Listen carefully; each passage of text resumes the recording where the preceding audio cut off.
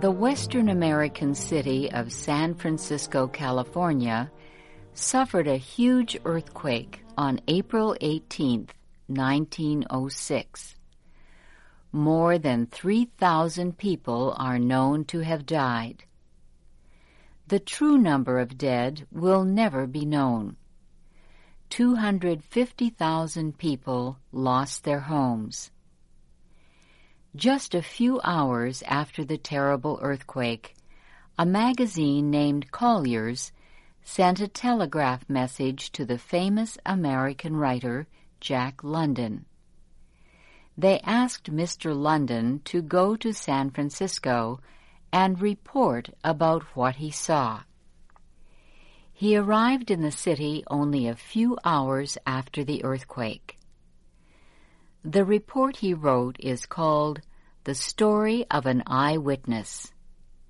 Here is Doug Johnson with the story.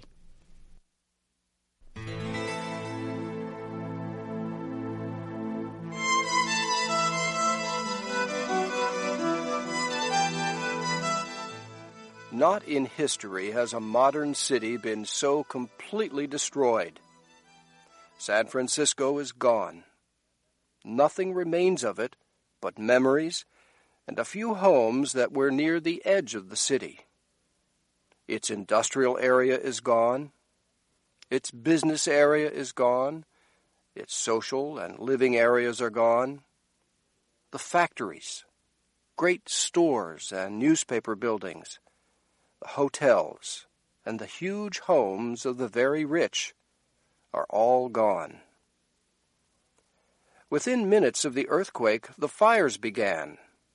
Within an hour, a huge tower of smoke caused by the fires could be seen 100 miles away, and for 3 days and nights, this huge fire moved in the sky, reddening the sun, darkening the day, and filling the land with smoke. There was no opposing the flames. There was no organization, no communication.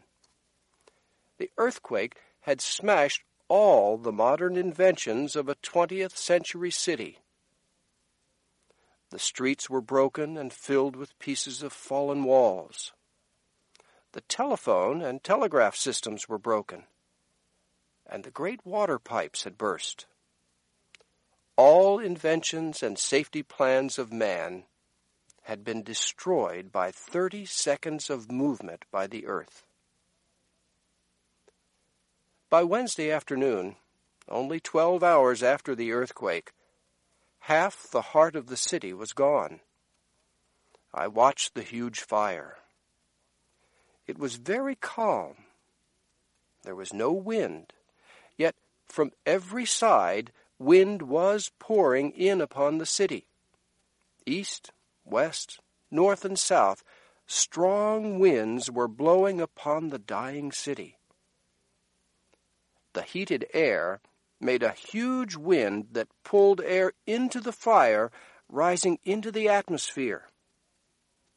Day and night the calm continued, and yet, near the flames, the wind was often as strong as a storm.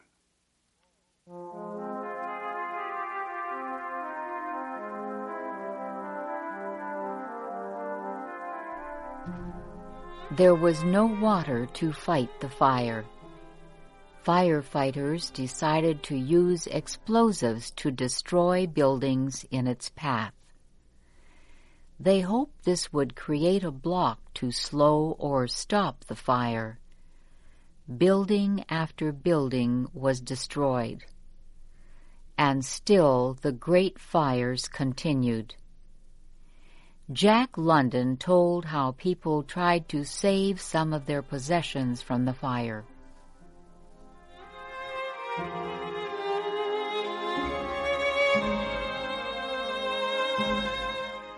Wednesday night, the whole city crashed and roared into ruin, yet the city was quiet. There were no crowds. There was no shouting and yelling. There was no disorder.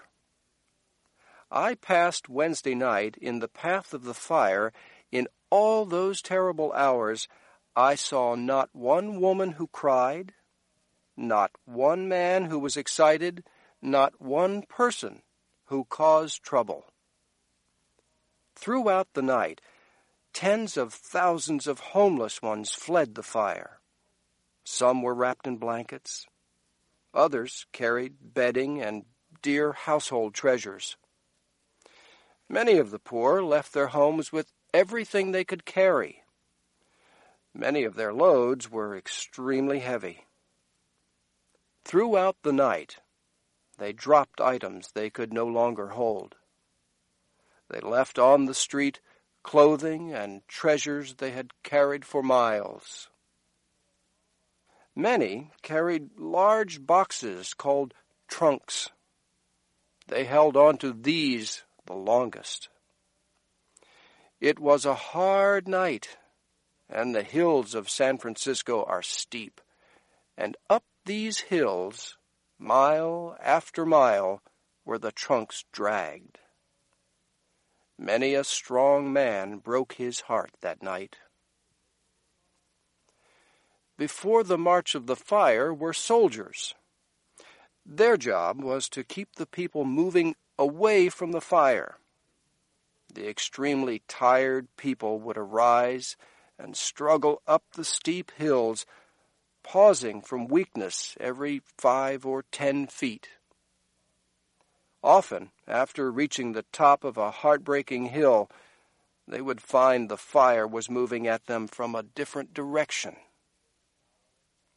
After working hour after hour through the night to save part of their lives, thousands were forced to leave their trunks and flee.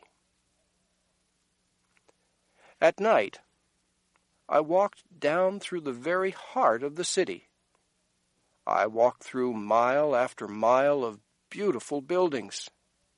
Here was no fire. All was in perfect order. The police patrolled the streets, and yet it was all doomed, all of it. There was no water. The explosives were almost used up, and 2 huge fires were coming toward this part of the city from different directions. 4 hours later, I walked through this same part of the city. Everything still stood as before, and yet there was a change. A rain of ashes was falling. The police had been withdrawn. There were no firemen, no fire engines, and no men using explosives. I stood at the corner of Kearny and Market Streets in the very heart of San Francisco. Nothing could be done. Nothing could be saved. The surrender was complete.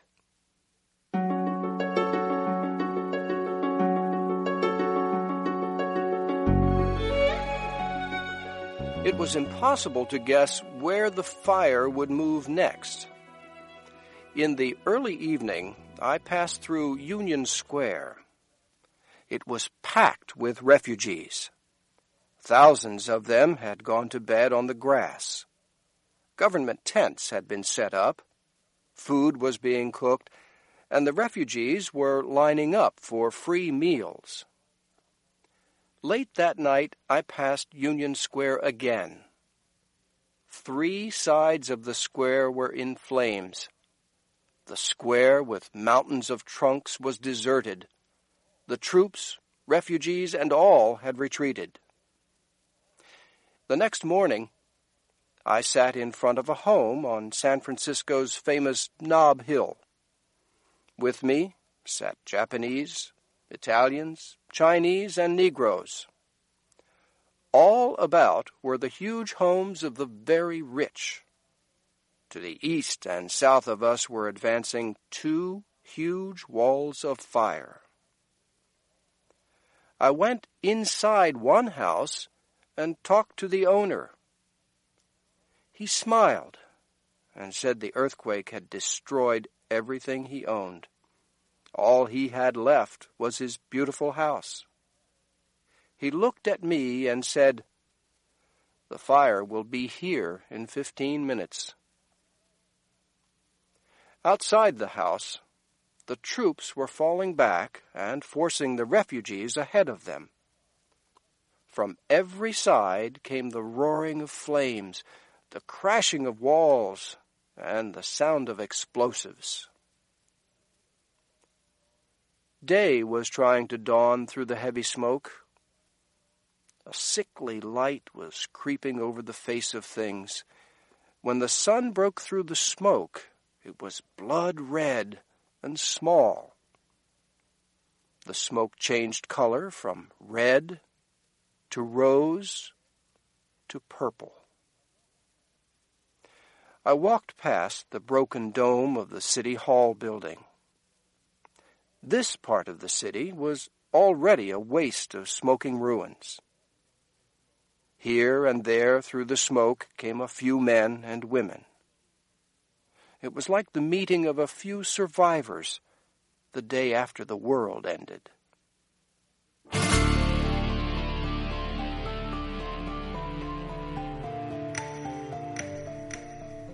The huge fires continued to burn on.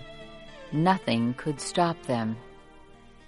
Mr. London walked from place to place in the city, watching the huge fires destroy the city.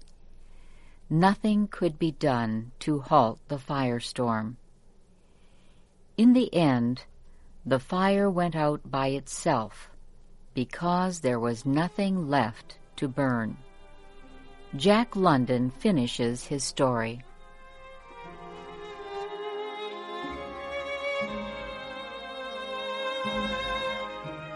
All day Thursday and all Thursday night, all day Friday and Friday night, the flames raged on.